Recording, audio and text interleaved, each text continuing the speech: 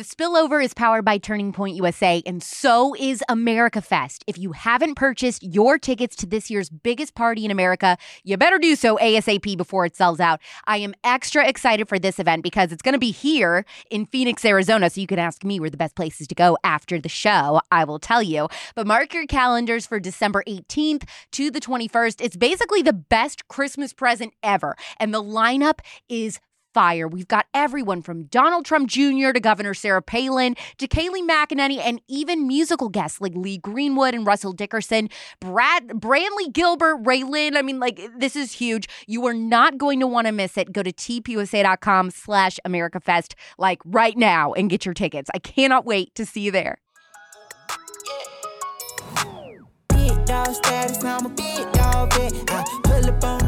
It's The Spillover. I'm Alex Clark. 2013 was not too long ago, and on January 29th of that year, there was a massive crime unfolding in Midland City, Alabama, on a school bus. Jimmy Lee Dykes, a 65-year-old Vietnam veteran, climbed onto a Dale County school bus just after 3:30 in the afternoon. The man told the bus driver, who was only 1 year older than him, that he wanted to take two boys. One was 6 and the other was 8. The bus driver refused and stood in the aisle of the bus, blocking Jimmy's way. Suddenly, Jimmy fired his gun 5 times, shooting and killing the bus driver. He then grabbed 5-year-old Ethan Gilman, who had autism, and took him off the bus. The rest of the children were forced to climb over their beloved bus driver's body in the aisle to leave. Jimmy took Ethan into a 6-foot by 8-foot underground bunker he had built on his property. The bunker was filled with homemade bombs and had a PVC ventilation pipe. Once they were underground, Jimmy called 911 and said that if people wanted to talk to him, they could come up to the PVC pipe and talk to him through that. Quickly, FBI hostage negotiators arrived on the scene to communicate with Jimmy and Ethan through the pipe exactly as he instructed. The negotiators were able to send little Ethan his medication and a coloring book and crayons through the pipe in the beginning of what became a 7-day hostage situation with the old man and the boy. The multi-day standoff ended when the hostage rescue team saw into the bunker with a hidden camera and got a view of Jimmy holding a gun. The agents threw stun grenades into the bunker and then exchanged gunfire with Jimmy, killing him and thankfully saving Ethan Gilman. All of us experience stress in our jobs, but the stress of a hostage negotiator is almost unfathomable. It's hard for me to imagine the anxiety and pressure that a hostage negotiator would feel knowing that his or her words, if not delivered in precisely the right way, could end up with one or several people being killed. The largest hostage crisis in history to date was the 1979 Iran hostage crisis, which resulted in 66 American citizens being taken by Iranian militants at the American embassy in Tehran. 52 of those Americans ended up being held hostage for more than a year. Hostage situations fascinate me, so I knew I had to bring on a hostage negotiator, and I found the perfect person. Today's guest has been a part of the Tucson, Arizona Police Department since 1999. During that time, she's worn many hats, from being a bike officer to patrol officer to lead police officer and even detective. Currently, she's sergeant in the Community Outreach Resources and Engagement section and works on the Substance Use Resource Team. She also assists as a supervisor with the Hostage Negotiations Unit and, get this, has 10 years of negotiator experience. This is Sergeant Ericka Stropka's story on The Spillover. Sergeant Stropka, what made you want to be a hostage negotiator, first of all? Is that something that you always dreamed about, or did it just sort of happen in your law enforcement career? Well, to become a hostage negotiator, you have to have worked at least 3 years as a patrol officer. So for me, I quickly realized that one of the things I loved to do when I was in the field was respond to really high, risk, lots of crisis calls where it required me to be patient enough to actually talk to this person and really delve into understanding what's causing this crisis. And I was fortunate enough in my first squad that I was assigned to, our lead police officer at the time, his name is Mike Kasha. He was already a member of the negotiation team. And so we would respond on calls, and, me being a rookie officer, he'd come out and check and make sure I'm doing my job right.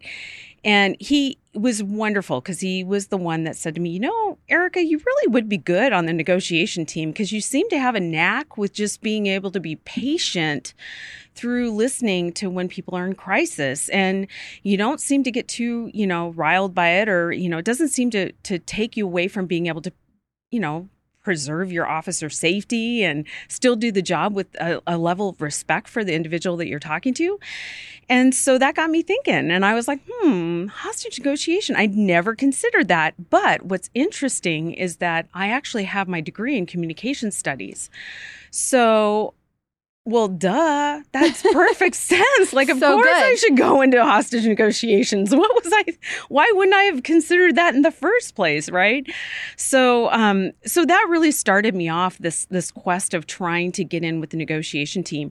And back then, and I hate to date myself because it makes me feel really old, but we're going back now 15 years ago. Our negotiation team, that we have trainings every month. And this used to be a thing that was open to any member of the police department. Like, if you wanted to come to a negotiation training, you were allowed to come to our training because, we knew that you would walk away with valuable skills that could help you in the performance of your job, whether you're in patrol or your investigations. So I started attending those even prior to becoming a part of the team. And so that really just solidified, like, I need to do this. Plus the training we provide, it covers a really vast variety of different topics, to include psychology and, yes, of course, communication skills. But yeah, that's pretty much how I got into it. I mean, I had somebody just recognize, like, you'd be good at this. And then I connected the dots and I was like, yeah, this is kind of what I'm really into communication. So let's do it. So you mentioned some of the aspects that go into hostage negotiating, like the psychology behind it and everything. So talk about the training that someone has to go through for hostage negotiation and what the basic rules of hostage negotiating are. Sure. So, if you're going to be a member of a hostage negotiation team for a law enforcement agency, there's a couple different trainings out there, but what's recommended is you attend a 40-hour basic negotiation course. For us at TPD, Tucson Police Department, we actually have a great working relationship with the FBI. Now we're going on year 4, where they will actually come down to Tucson and we do a multi-agency 40-hour basic school. And that's the first step. So for us, we go through a selection process. So you have to put in a memo of interest. You've got to go through an oral board. You go through a practical where they test you just like with no skills or training to see where you kind of fall on that What do spectrum. they do in that? So when I went through, old time negotiator, had been on the team for many years, Fred Cushman, this guy, really great man. He just had been a cop for a gazillion years, chain smoker, he had a raspy voice. Nothing ever riled him. It didn't matter what was going on. And he could talk to anybody. He connected with everyone. He was the role player. And the scenario was, I walk into a room and on the table, he's got a pitcher and he's got an empty bottle of whiskey and a pack of cigarettes. And basically I have to figure out what's going on with this man. Why is he so upset? Why did I get called here as a negotiator? And so that was my practical. I had to make a connection with him, build rapport. And that's something I love to share with you and your listeners is that, when you go through the negotiation school, the primary thing that we're learning about and the thing that every negotiator gets on day one is active listening skills. In order to be able to make a connection with somebody, you have to have solid active listening skills. And any negotiators that might be listening to this podcast are going to know when I say MORE PIES, which is the acronym for the 8 active listening skills, we really drill that in the school. And why we teach that is that active listening is the beginning step of the stairway to behavioral change. And you need to have good active listening in order to demonstrate empathy, which then in turn actually builds rapport, which is that relationship, that connection you get with somebody where they feel like they trust you. Like when you meet somebody for the first time, you're like, God, I just feel like a great rapport. Really, there was something about this person. I just felt like connected to them. Well, as a negotiator, that's what we're trying to do. We're trying to have that kind of interaction with somebody where they actually trust us. Because if they trust us, then we can actually have some influence and ultimately then that behavioral change. And so that's what we're trying to do in negotiations. And it takes good listening skills. I was one of those people. I used to think, oh, well, it's because I'm a good talker. No. You have to be a good listener and you have to have patience. Like that's a big part of being a good negotiator. So the acronym that you brought up, more pies. Oh, I know. And I was like, God, why did I do that to myself? Because now I'm like stressed out. I'm like, I'm not going to remember. So M is for minimal encouragers. I see. Go on. Like if I non-verbally, you're head nodding, I'm head nodding. Then it's O is open-ended questions, because when we ask a person open-ended questions, it allows them to vent and go in any direction they want to go. The R is for reflecting or mirroring, and that's just basically repeating back the last few words of what somebody says, like, so are you having a good day? Yeah, I'm having a good day. A good day? So it's like getting the person to continue to tell you a little bit more about what they just said. Then the E is going to be emotional labeling, and that's really training yourself to listen for the emotion underlying what somebody's saying. And I think you do it. I've listened to some of your other podcasts, and you really listen to what the person say, but you're listening for deeper meaning, right? You're trying to like identify the emotion underlying what the person's saying. Like right now, it's like I sound probably a little excited, underneath what I'm actually saying. It's not just about the words, it's about what's underlying the words.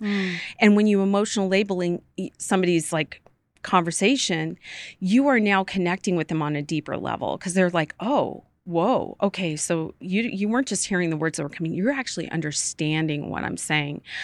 And so then we go to P, which is paraphrasing, repeating back everything what somebody just said in your own words, and it helps you to clarify that you've got the story straight.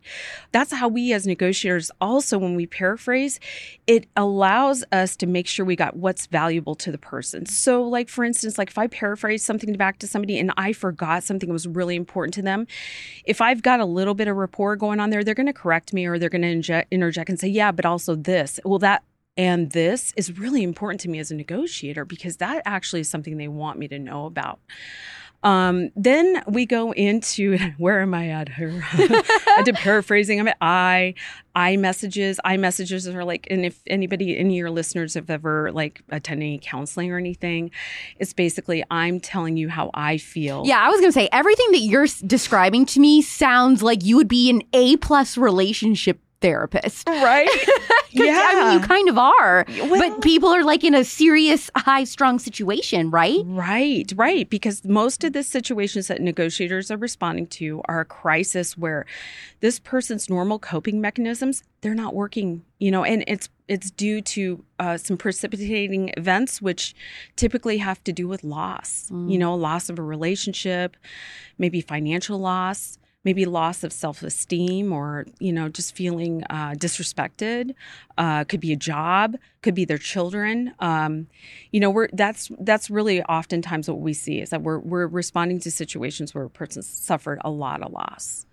So you, after I'm assuming then it's E. E is going to be effective pauses. Now, effective pauses are sort of like the silence that you give somebody. Effective meaning you're doing it on purpose for a reason.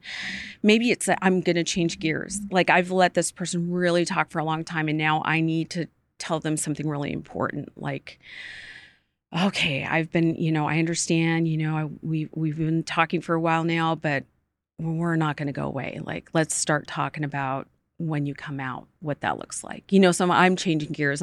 May take a good deep breath so the person knows, like, I have something important to say. And then what was the last one? S? Yes. S is going to be summary. So you're paraphrasing, but you're also putting emotional labeling into it. So you're summarizing what they just said to you. So you're using paraphrasing, but maybe you're saying, it sounds like you're really frustrated because, you lost your job and then you came home to find that your wife wants a divorce and she's threatening to keep the kids from you. And it sounds like you're feeling really overwhelmed by all of this. And, that's why you're considering killing yourself. And so that's a really strong summary, but that's something you're going to do after you've started to really kind of get in the flow of talking to somebody. And the more somebody talks to you and the more you demonstrate that you're really listening, then, and they hear your sincerity and your voice, that's where you build that rapport. And it's the the key to how you're able to move the negotiations to really helping this person to see that like they can come outside and they're going to be okay. Like nobody's going to jump on them and stuff. So. How often are hostage situations happening? I mean, is this a rare occurrence, or is it actually more often than people would think? Right. So the term hostage situation doesn't happen all that often. Actually, more times than not, we're responding to a non-hostage situation where a person's being held against their will,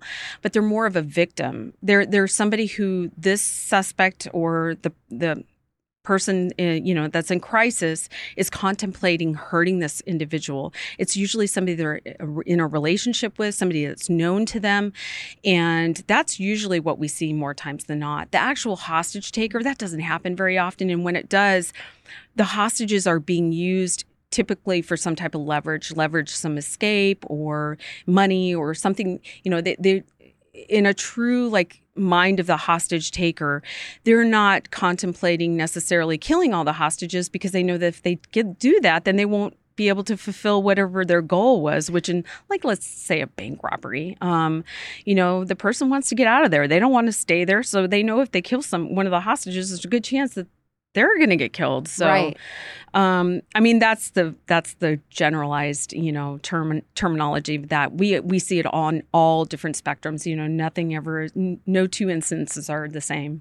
So you talked about in the beginning with learning how to become a negotiator. There was another officer that laid out the cigarettes and the picture and all that. And you basically went in blind and just had to figure out what his deal was. Right. So is that usually what happens? Like you just go in blind, you have no idea what's going on? Or is there a sort of preparation that goes into learning about the offender? I don't know what the correct term is. Yeah, so that's a really great question because sometimes we do go in and we have a little bit of the backstory because that's one of the things we're going to look at. We're going to ask the question who called 911? Was it the suspect? Was it the victim or was it the neighbor? Who called 911? And that's where we start typically. We figure out what was that initial information, and then that gives us a little bit of an understanding what the story is. But there are some times when we go to a call and we really don't know much of how we got there or what the relationships are with the people involved. Why would there be sometimes that you show up to the scene and don't know anything? Well, let's say, for instance, you have a neighbor that calls it in and they're they hear screaming and yelling coming from the neighbor's house. And they're like, hey, there's a domestic dispute going on next door. I hear a woman screaming for help. She's saying, leave me alone, drop the gun. We go to that. We don't know what we're going to. So we may run oftentimes, actually, I have to say, I know in my agency, our officers are awesome. They're already running the address. They're running the phone number associated. They're trying to figure out who am I responding to, right? Because it's officer safety. We want to know what we're going to before we get there. Do you look at their social media? As negotiators, we do. Yeah, absolutely. By the time we get called as negotiators, we're doing a full social media. Have you ever had somebody in the middle of negotiations with you while they're in the house or wherever they are posting? Mm-hmm. Yep. We just responded to something like that a couple weeks ago, actually. Yeah, guy we couldn't get him. This was the call that I'm going to talk about real quick with you. Was actually a individual, a man who he suffered some untreated mental health issues that he was self-medicating, using marijuana, drinking a lot, not sleeping a lot. And he owned firearms. And so he had gone outside in the middle of the night after drinking a bunch, started shooting out into the, neighborhood. Neighbors called. This wasn't the first time something like this had happened. We get there and negotiators start to try to make contact with him. And he starts sending us links to YouTube videos, and he sent us some different cartoons and some memes, and then we found him on Facebook, and we actually did most of the negotiating through Facebook Messenger. And the whole time we were talking to him, he's posting things on Facebook and acting like things are normal, or saying, "Hey guys, what up? I'm in the middle of a hostage situation." No, and he wasn't holding anybody against their will. Actually, he more or less was suffering a crisis, like a mental health crisis breakdown. But he was making statements like he wanted to kill himself and there was no reason to go on. And under that situation, we tried our best to really get him to come out, but he wasn't wanting to talk to us as much. So the Facebook Messenger is a tricky one because you don't get the tone of voice, right? You can't really have that true connection, but it's not uncommon. When we finally got that guy to come out, he actually told us, because this is something interesting. So on my team, we make it a point that after somebody comes out, we go up and we talk to the person and we thank them for coming out. We introduce ourselves. We ask them like, hey, what did I say? Is there anything I said that I shouldn't have said? Is there anything that I said that really, really resonated with you? And we get feedback instantly. You get a Yelp review. Yeah, we do right then. We get these reviews.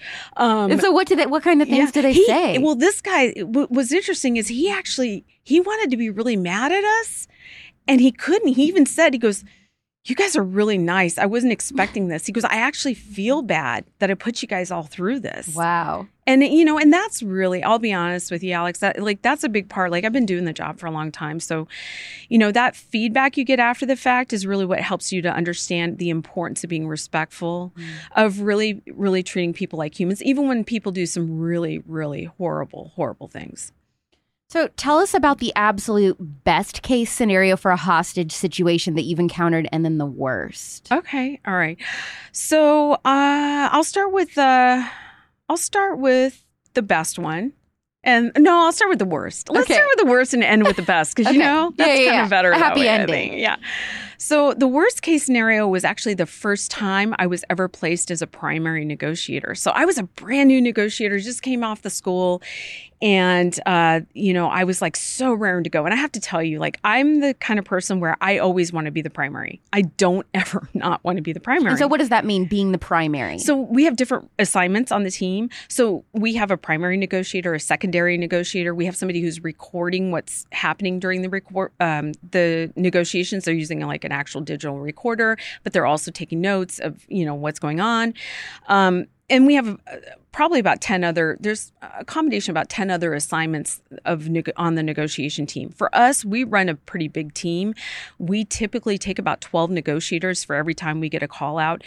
Tucson averages about 30, 35 call outs a year. That's not always somebody being held against their will. Sometimes it's just a barricaded individual who maybe had committed some type of felony crime, or maybe they want to kill themselves and they have access to firearms and we can't just walk away from that, right? So anyways, the worst one I ever had, I was raring to go. I was excited to be the primary.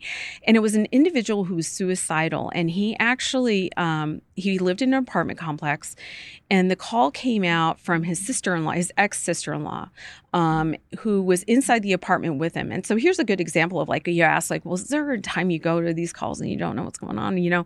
So we go to this because she called to say my ex-brother-in-law is in the bathroom. He's got a shotgun. He wants to kill himself. And just before you go on, describe, what does the house look like? Like what kind of neighborhood is this? Yeah, so it's actually a decent neighborhood, a decent apartment complex on the east side of Tucson. Actually, I think it's a little bit of an older population that lives in this apartment complex. The apartment's on the second floor. It's near the pool, sort of in the middle of the complex. This was, came out on this call. It was the middle of the night. When we get on scene, the first thing we do is we make contact with whoever the supervisor is, the negotiation supervisor, and they start giving us a real quick briefing because typically we're behind the curve. They need us to get in positions and start communicating with people. And we don't always get all the information right off the bat. We'll just get enough of like who's involved and why we got called there usually. And then as we're there, we give out briefings over the radio, and then you get more information, you fill in the gaps. So, basically get there, it's the middle of the night, and it's a full call out for SWAT and for hostage. So when it's a full call out, means everybody's expected to be there.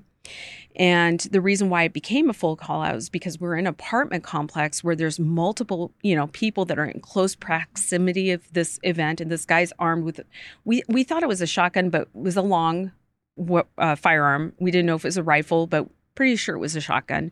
That's what the sister-in-law said. And so, I get there and they go, okay, Stropka, we're going to put you on primary. And I was like, yes, I'm going to do this. It just came off the school. I can do this. I believe in myself. And so I start trying to call this individual. And so we typically will, as soon as we get a phone number, we start calling. And he didn't pick up. His sister-in-law picked up. And I didn't realize it at the time, but she was actually in the apartment with him. And at this caused some confusion because we weren't sure, was she being held against her will, or was she in there because she wanted to be in there? Well, it turned out she was in there because she believed she could talk her brother-in-law to put down the rifle and to come outside. How successful are regular civilians in those situations? Oh, that's a good question. I think it's case by case, to be honest with you. And it depends on what the relationship's like, right? So sometimes, you could have a situation where a person draws you in on purpose because they want to, maybe they want you to see them kill themselves or something. But in this case, that didn't seem to be what was going on. She was more or less checking on him because he left a voicemail that sounded concerning to her. And so she basically was went over to check on him, and then he locked himself into the bathroom. And, she knew he had a firearm, was pretty sure it was a shotgun or some type of a rifle. And so my first negotiation was me coaching her on what to say to him. So I was trying to teach her active listening over the phone of how to try to connect with him, to help him to put the rifle down and to come outside, and that everything was going to be okay. So what makes this such a bad situation for me, and my worst one, was my first. And then from there, what SWAT team decided they wanted to do, because they want to know what kind of firearms people have, right? They have to be prepared for whatever it is the person's armed with. They decided they were going to drill a hole into the bathroom and put a fiber optic camera in there, so that way they could see, what kind of firearm this guy had, see what was going on. And so they asked me to move over up to a position in the front of the apartment, so away from what's our NOC, which NOC stands for Negotiation Operations Center, which in our case we have a CP, like a command post, where, we all kind of group there, and we have our own separate room where the primary, the secondary, and the recorders sit. And so you're in the apartment. Yeah, we're that's the CP, but we're at the apartment complex. So they asked me to move up to start to give announcements over the PA system to mask and cover up that sound of them drilling in through the bathroom, right? So anyway, I go up, I move up, and so I get on the PA, and I'm a brand new rookie negotiator, and I'm like, okay, I'm going to do exactly what they told me in the school to do, which is like continue the negotiations with using active listening and using the man's name and just really trying to demonstrate like, hey, I really care about you. I don't want you to hurt yourself. Well, I do all this, and probably within 3-4 minutes of me being on the PA, he shoots and kills himself. And what is that like as you're on the phone and you hear that gunshot go off? Well, I wasn't on the phone. I was on the PA, but we were close enough to the actual apartment that we could hear it. And, and then hearing his sister just scream, upset, and her coming out, and then us talking, she was just a mess. I felt so bad. I still to this day, and this is like probably about 15 years ago. I mean, I really to this day still feel bad for her, because she wanted so bad just to help her brother-in-law or ex-brother-in-law.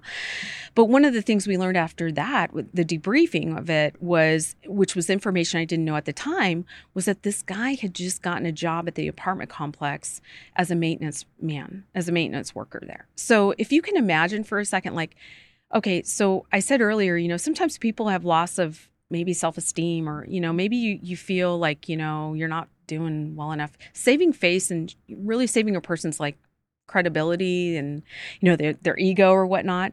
I just got on the PA system, and I just now said, come on, Steve. I don't remember if that was his name. I'm just making that up. But come on, Steve.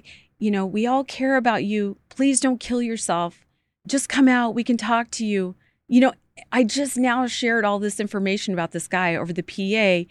In front of all of the people that know him. All the people that know him. So that had a forever profound effect. And it has a lot to do with the way I teach now. When I teach a class on how to use the PA, and that's one of the first things we think about is like, and we talk about it, is like, think about who's hearing what you're saying.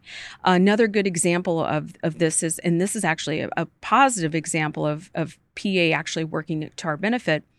probably about 6 years, 7 years after that, we responded. This was a very, very sad call where this female had actually broken off a relationship with her boyfriend, and the boyfriend became extremely obsessive over her, like stalking her, and to the point where she like had a friend that she basically asked her friend if she could stay at her friend's boyfriend's apartment, which was like a duplex, like a single, unit, that's separated, but single story, if she could stay there temporarily just so he couldn't find her, because she was so worried he was going to try to kill her, because the reason why she was really, really panicked about this individual is because he was using bath salts at the time. I don't know if you remember bath salts. Oh my gosh, that was a massive thing. Yeah. So he was like addicted to using bath salts. He had untreated mental health illness that caused him to be even more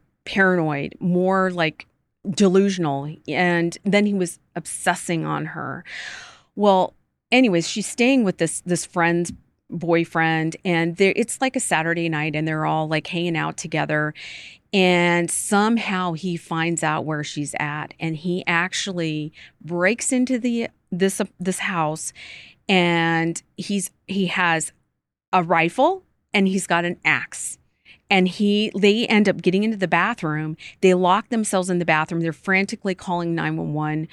Officers are able to get there quick enough to break out the window, get everybody to come out the bathroom window. But then at that point, they basically just contained this house. Okay, the officers did. And again, it's like the middle of the night. We get the call out. It's like, okay, all the SWAT comes out, all the hostage guys come out.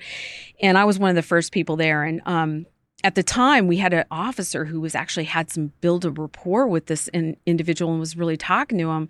And so while they were talking to him, it's like, we just coach the officer. That's what we do. Like, if it seems like you have good rapport, I'm not going to interject myself because I'm a negotiator, because I know, like, if you can influence this person, then that's all we want. And our ultimate goal is for nobody to have to use force. We don't want the person to kill themselves, and we don't want them to kill somebody else. We sure as heck don't want to kill the person that we're talking to, right?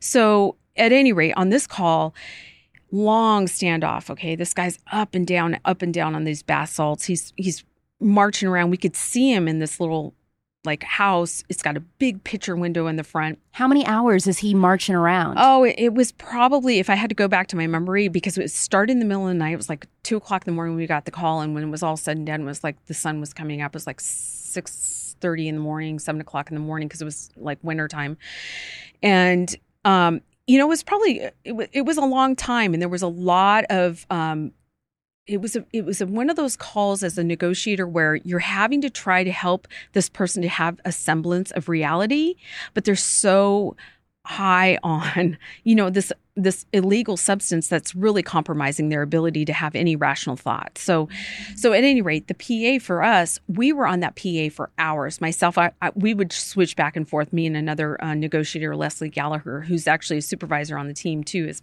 like myself. And we were just going back and forth, like just saying to this guy, no real threat of like, oh, we're going to like undermine his credibility with neighbors because he doesn't live there. So we were being very much open about his name and everything. And when it was all said and done, here's what happened with this guy. And just basically, we were talking to him over the robot. So we deployed a robot that went up to the front of the house, and we had a negotiator on the robot talking to him. And he just had an episode, and he kind of snapped. And so he leveled the rifle, and he started shooting. It looked like he was going to shoot out the window. Well, we officers engaged him that way, and unfortunately it was an officer involved shooting, and so this individual died. And it was, it's really tough on those kind of calls because that he's not in his right mind, but the PA really worked to our advantage, because when we were leaving the scene and we were basically walking back to do the debrief at the command post, I had a neighbor call out to me and say, excuse me. And I go over and I was like, yes, ma'am.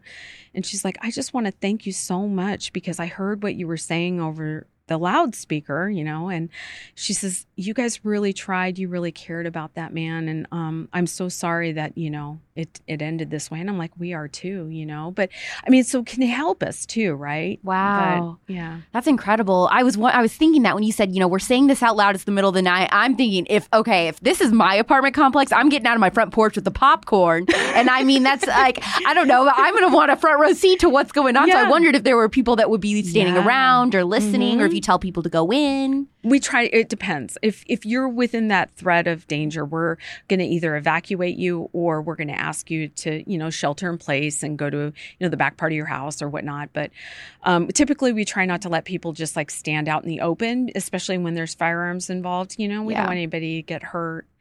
But. So when you do have a fatality like that, is that the type of stuff that gives you nightmares, or are you able to disassociate?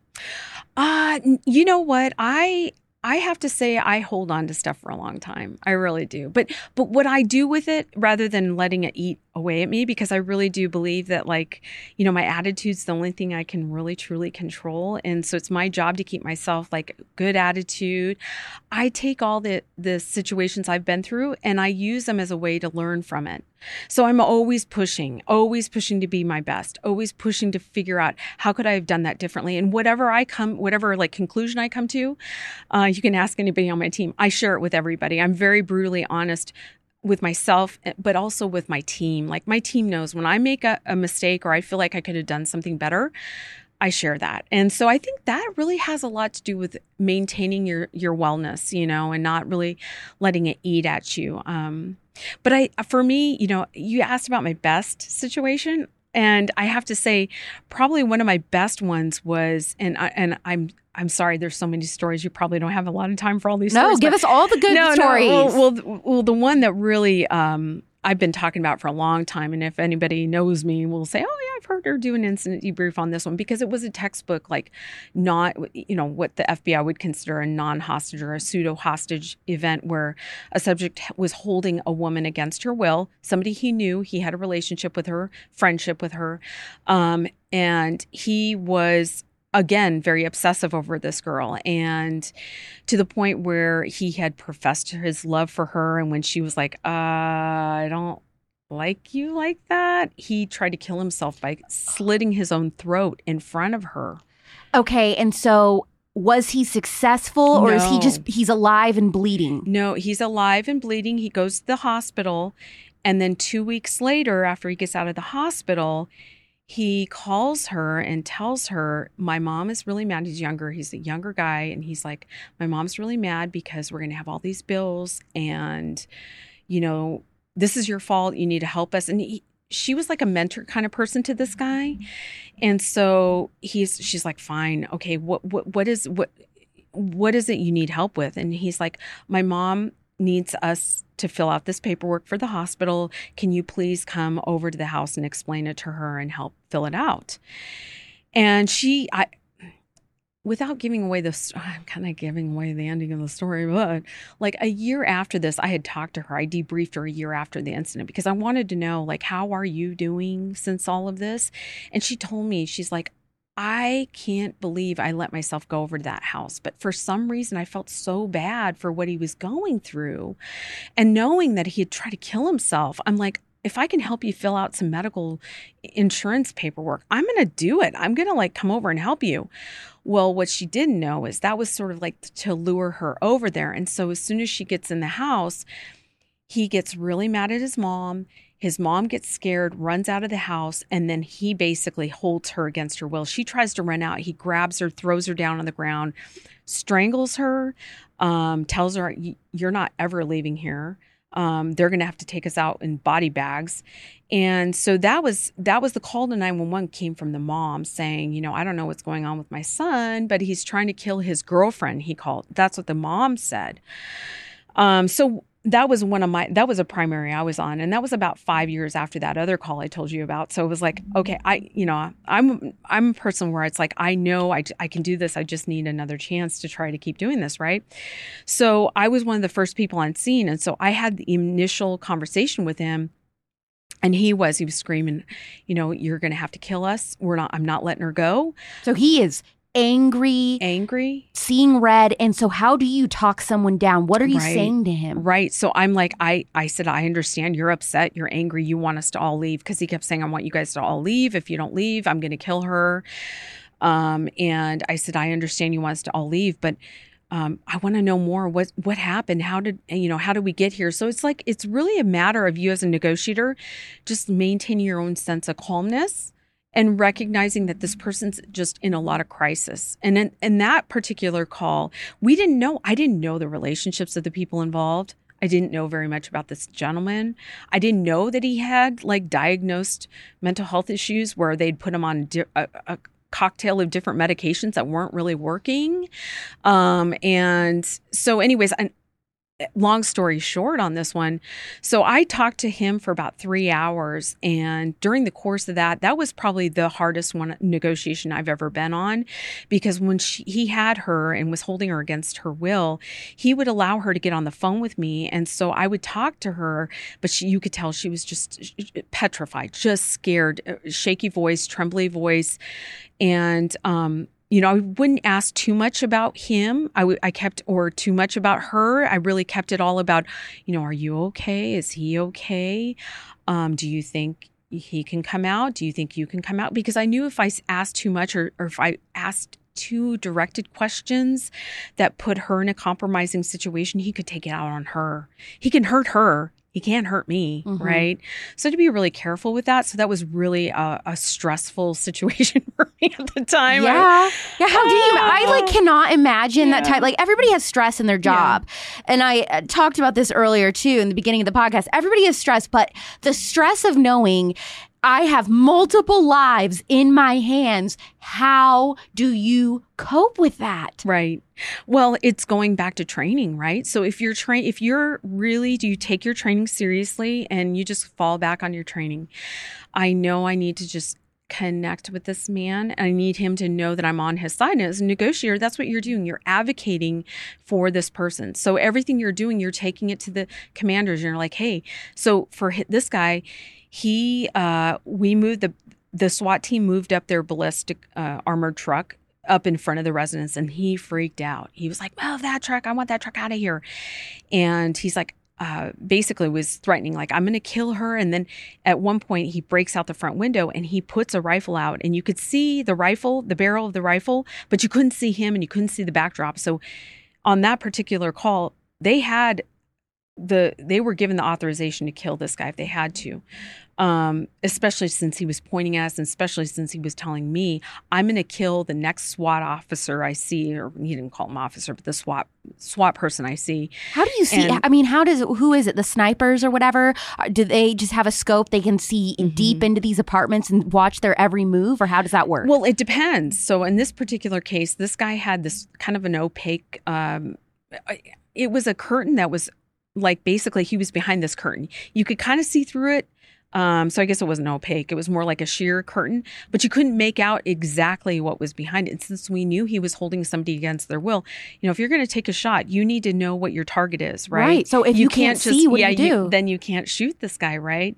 So basically he was describing, the officers that were pulling up, and he was saying he was going to kill them if they didn't move. So I'm like, give me just a couple of minutes. Let me talk to my commander. Let me talk to my boss. Let me tell him what you want us to do. And literally it was that act of saying to the commander, like, hey, he wants us to move the truck. Can you move the truck at all? And they said, okay, we can move it back 5 feet. That's all we can do. And I go back and I say, hey, okay, they will move it back 5 feet, but that's as far as they can move it back because they want to protect the neighbors across the street. But we know you're serious, because that was really important to him. So, a good negotiator is going to try to go after the fact and review all of the stuff that you've done. And in this case, when he was interviewed by the detectives, he even said, he's like, because they moved the truck, it made me feel like they were listening to me. Wow. So that was like, cool. 5 feet may not have seemed like a lot, but it was enough to demonstrate, like, we are listening to you and we are going to try to work with you, right? This isn't just me telling you what to do, because in a lot of these situations, people want to feel like they're in control. So you've got to allow, because they really are. Like, this gentleman, when he was in that house and he had that girl, he was in control. He was in control. He could decide if he was going to kill her, kill himself, or kill one of us. And really, what do I lose out of it? Nothing. As far as like, it doesn't hurt my ego if I let this guy know, like, hey, I'm really listening to you. I'm going to really try to help you here. Well, he ended up, long story short, I'm sorry, like maybe we need to do this in multiple episodes. I don't know. But long story short, she saved her own life. She ended up convincing, he wanted to get an order of protection against the husband. She was married. And this was how like kind of delusional he was about this relationship. He felt like she was with him. Yeah. And so he was going to try to get an order of protection. And so she's like, I need to get my driver's license so they can see, my driver's license. And she came up with that idea and I heard her say it in the background. So I played off of it and I was just like, she's right. We really do need to get our driver's license. And one of the rules you asked me about negotiation, one of the rules that we don't do is we never try to lie to people. And that was one of those times where I was like, ooh, gosh. Why never try to lie? Like, why is it even important to not lie to people like this? Good question. It's because we want to build trust. So, like, for instance, I've been on a negotiation where a guy said to me his only demand was he wanted to talk to his grandfather.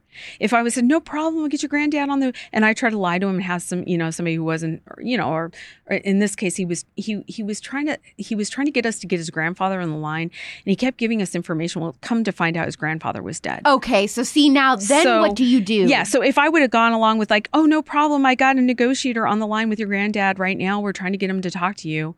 He would know I was lying and it would undermine and it would destroy any of that rapport that I have built. So we never try to lie. Plus, we also know that oftentimes the people we talk to are going to have law enforcement contact again. So I'm actually setting it up for the next law enforcement officer to have a good interaction with this person because this interaction they're having with me, the negotiator, I'm not lying to you. I'm treating you with respect. I'm listening to you for a deeper meaning. I'm trying to really connect with you. I'm validating you and I'm really trying to minimize any of your fears so I can help you to see that like it's going to be okay. So the next time it's not, he or she will hopefully not have an issue. But going back to that other call, that call was a really tough one, but she ended up coming outside and we ended up, I got him to come out. But what I didn't know at the time, and it really haunted me for a while, was that when she was on the phone with me, he was actually stabbing the couch next to her head. As a threat? Yes. Yeah. And so it was tough. I mean, that poor woman, I felt bad for her, but talk about success stories for like individuals who've been through traumatic experiences. I mean, she had a few months of not like being depressed and feeling like, oh my God, how did this happen? And then she said to me, she's like, I finally had this this feeling of like, oh my God, I had all those people that day fighting for my life. So she went back to school.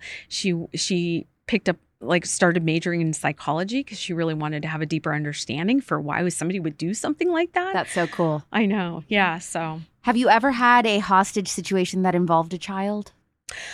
Yes, I have been on a couple different instances where there have been children involved. Luckily, all those incidents, they've ended with the children being released and allowed to come outside. Well, when you talked about establishing trust, I mean, what if these demands are like crazy, like I want $1 million and they're asking for ransom or things like that? Right. We're going to buy for time. We're going to really, get to the details of how much money you want, exactly how much money you want. And then it's basically a matter of just trying to help the person see. To be honest with you, sometimes there are situations, and I haven't been on any of these negotiations, but there are situations where you may, the commanders, the incident command may say, okay, well, we'll give them some money. But then if they come outside, then there's usually a plan in place to take that person into custody. Right. I was going to say, like, these people that want this money and then you give them the money. I mean, are they really that dumb to think like, oh, now I'm going to get a life to spend this money? Well, I mean, if they're in crisis, then anything's possible, But, most of what I've, shared with you today are some of the local, negotiations. I'm sure, when you talk to some of the FBI negotiators who are dealing with kidnapping cases or, ransom type situations, like that's a real deal. Like that, that there's something to be said about that. But Is there a pattern to the types of people that find themselves in these scenarios? Is there a certain type of person that tends to get in these predicaments? We really look at what's the crisis. What were the precipitating events that led up to this person being in this situation? I will say that most of the negotiations I've responded to the majority have been males. It's usually men. I cannot recall a time I've ever been on a negotiation with a woman. But that's, I would say, just from my own experience, that's typically what we see. But it really has to do with what was the situation leading up to this. That's where we start to kind of unravel that so we can gain some understanding, because we really want to know what's the motivation behind this. If you understand. So, so what's really kind of interesting. So when we get new negotiators on, the first thing that they want to do is they want to do the who, what, when, and where, type thing. We're all about the why. Like, I want to know why. I want to know what the relationships are with this person. I want to know, have they ever done this before? If so, how did they get through the crisis? I want to talk to that person. Who talked to this person? Who talked to you and helped you not kill yourself? Are you able to ask those questions in the moment, or you have to wait till the case is over? We have intel. So what we do is we have people who are assigned to intel, and they're digging up all of that nitty gritty stuff. As the negotiator, the primary, I'm not going to probably know that right off the bat. It's going to be the people outside of the knock that are going to be getting all that information. They're going to be like, hey, you know what? His dad was the one last time that was able to talk him out of, killing himself. Now, if I'm a female negotiator, which I've been on that call before, that's another call that haunts me a little bit because, well, not just a little bit. It actually is something that I think about oftentimes, and that call was with a person who he was wanted by the U.S. Marshals for a robbery that happened in Las Vegas, and they tracked him here to Tucson. And when the Marshals went to contact him, and it was in a condo. I don't know. We see a pattern here. It's like all these apartments. But anyways, when they contacted him, he pulled out a gun and said, get away. I'm going to kill myself. And so they backed out and they called negotiators. And I negotiated with that guy for like 3.5 hours. And after the fact, we found out that he had a history of being suicidal. And it was his dad that always talked him out of it. Well, he actually ended up killing himself. Now, I was on the phone with him when he did so. He actually thanked me, and he was, that's a hard thing to know. Like, you're the last person that somebody spoke to on this earth. I think that's the thing that probably as a negotiator, you kind of have to like make peace with, that you can't save everyone, and it's not my responsibility if somebody ends up taking their own life. But that guy like forever haunted me, and we do to this day. When we're doing an assessment of like who do we put as primary, we ask some of those questions. If we have answers to it, like, hey, this guy really does jive better with men than he does women, then we might put a man on instead of a woman, because I have a nurturing style in the way that I negotiate. It doesn't work for everybody. Like, not everybody wants their mom trying to negotiate with them. Sometimes that's a real big turnoff, Do you ever just close your eyes and sometimes you hear those shots that you've heard on the phone? For me, I've not had to be on the phone when somebody shot and killed themselves, but I've been on plenty of calls where there's been shooting. And yeah, if I close my eyes, I can hear it.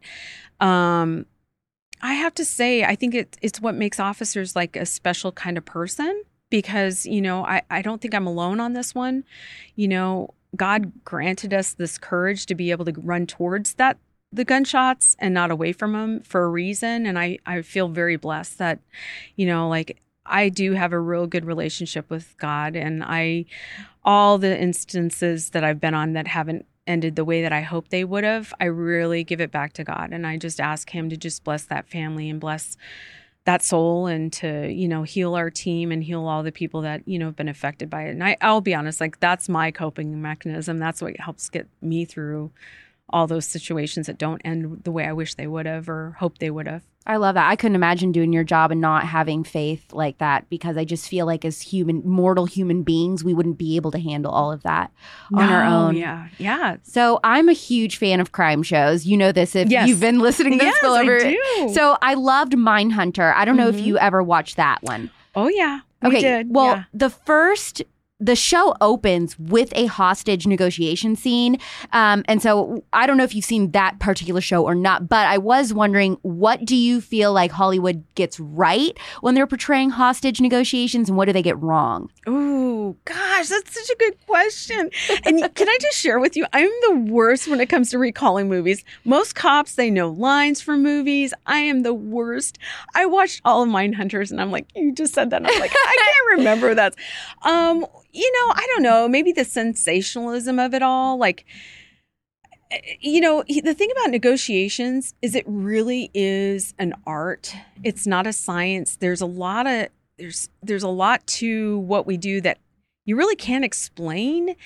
And it's dependent on the person you're talking to, and I guess if anything, it's like, you can't wrap this stuff up in 15, 20 minutes.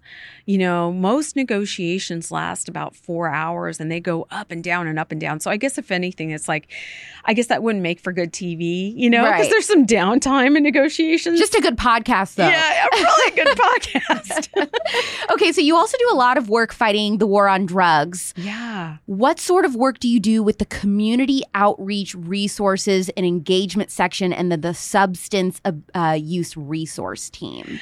Yeah, thank you for asking about that, because I'm very passionate about the work we're doing in Tucson Police. We were recognized by Arizona HIDA for our prevention efforts in substance misuse. And really, what's really cool about what we're doing is that officers forever have responded to overdoses, in the community. When somebody overdoses, they obviously call 911, and you will get a paramedic or, fire department or police officers that show up. And sometimes officers are the first ones there. And since 2017, TPD's been, we're all outfitted with Narcan, which is the opioid overdose reversal drug.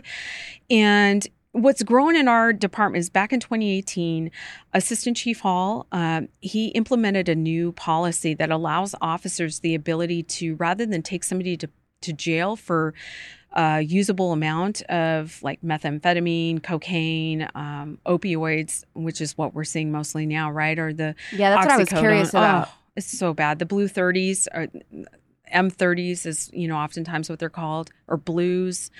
Officers can take a person to treatment instead of booking them into jail. So that started in 2018. And so my squad, what we do is we go out into the community, we do outreach, we respond to non-fatal opioid overdose cases. So somebody, if there's a case report about it and we have the information, we will go and make contact with that person. And what makes us really unique is that we actually give naloxone, which is the actual drug, the opioid reversal drug, to the person, to their family, roommates, friends, whoever. We give a tutorial. We're like, here's what you do in the event. We explain the Good Samaritan law in Arizona. So if somebody suffers an overdose and you call 911, they're not going to get arrested for the paraphernalia.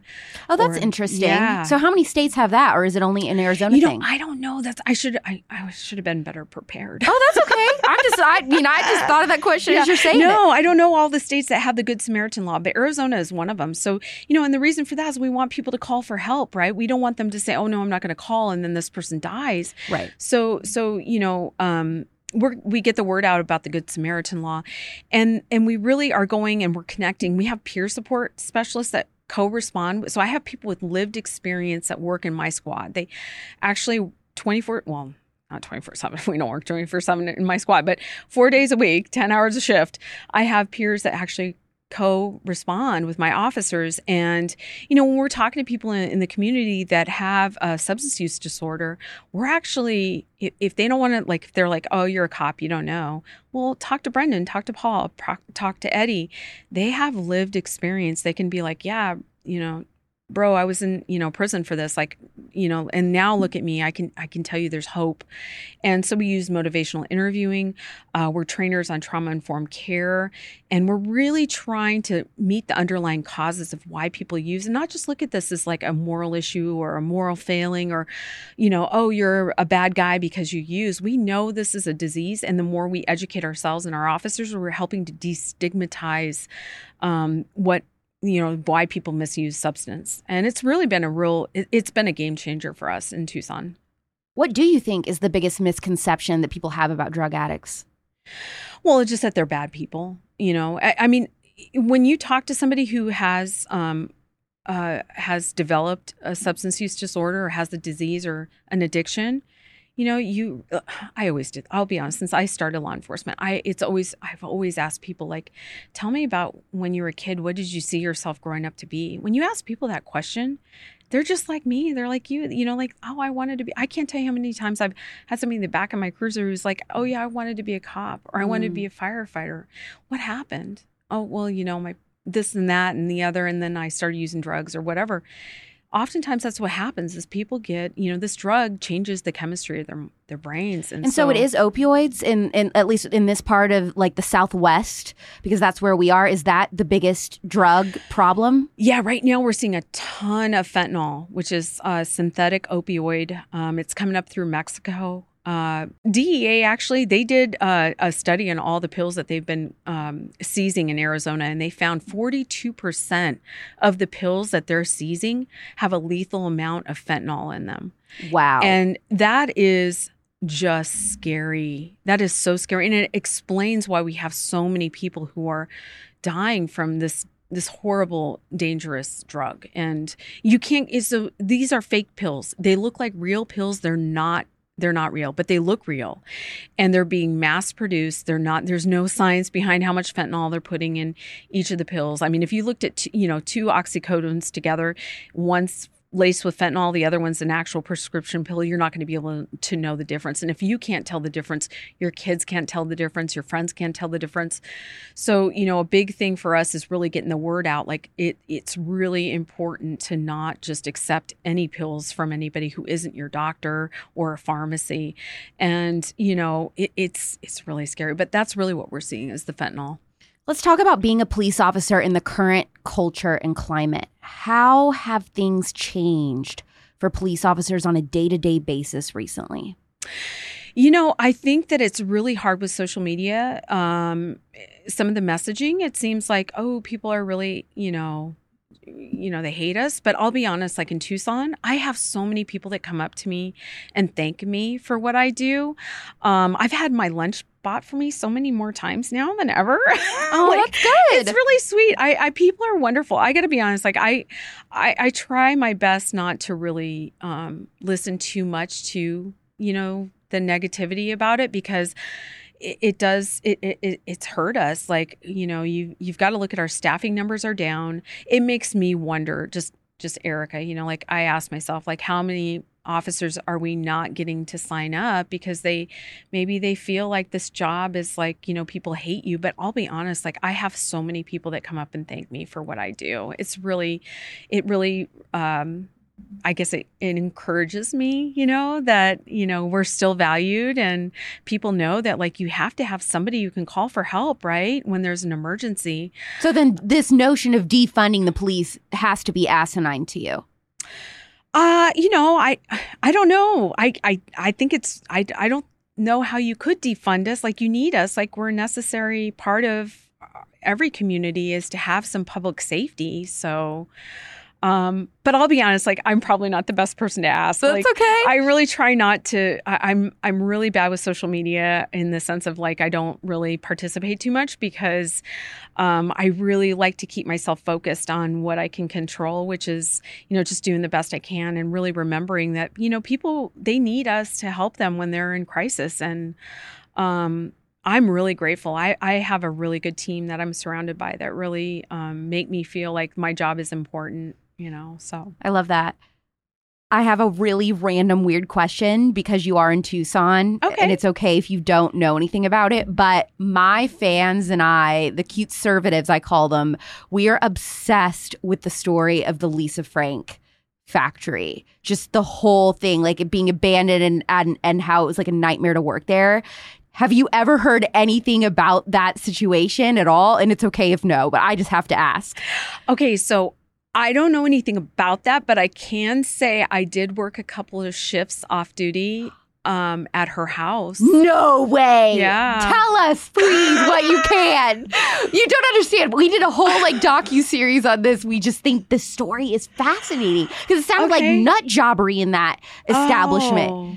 Yeah, I don't know anything. All I do know is I love the Lisa Frank folders and all the little stuff when I was younger. It was really so cute. And I got to be honest, like, okay, so I have a good friend who that was her every week. She had an off-duty job. You know, we can pick up jobs off duty where we, you know, people hire us to basically be security people. And whenever she can fill her shift, she'd call me and say, hey, you want to work the Lisa Frank house? I'm like, yeah, heck yeah, I want to work there. Why do you think she needed police officers? I'm guessing she had threats. I mean, or who knows? Just maybe she just felt more safe. You know, she did not live in a gated community. So, I mean, maybe she felt like she was, you know, susceptible to being, you know, victimized. But it was a midnight shift. Like when I got there, I think only one time did I ever see her, and she just waved to me. But I would have to every hour walk her property, and I'd look in her she had a guest house with like. Was it colorful? No, but there was, like, she had a workout equipment, and then she had this one room with like very organized. I just remember. She's like, oh, look at all this stuff. She's got everything is organized, you know. This is the conservatee, as I like to say. Anyway, I just had to ask that while you're here. I'm sorry.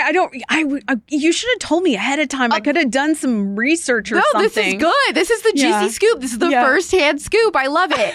Officer Stropka, thank you so much for coming on the Spillover, and thank you for everything that you do protecting our community. And of course, I'm a fellow Arizonan now, so thank you for everything you're doing for Arizona. Thank you, Alex. This has been a lot of fun, and I really appreciate what you're doing to try to highlight our work. So, thank you. Good luck.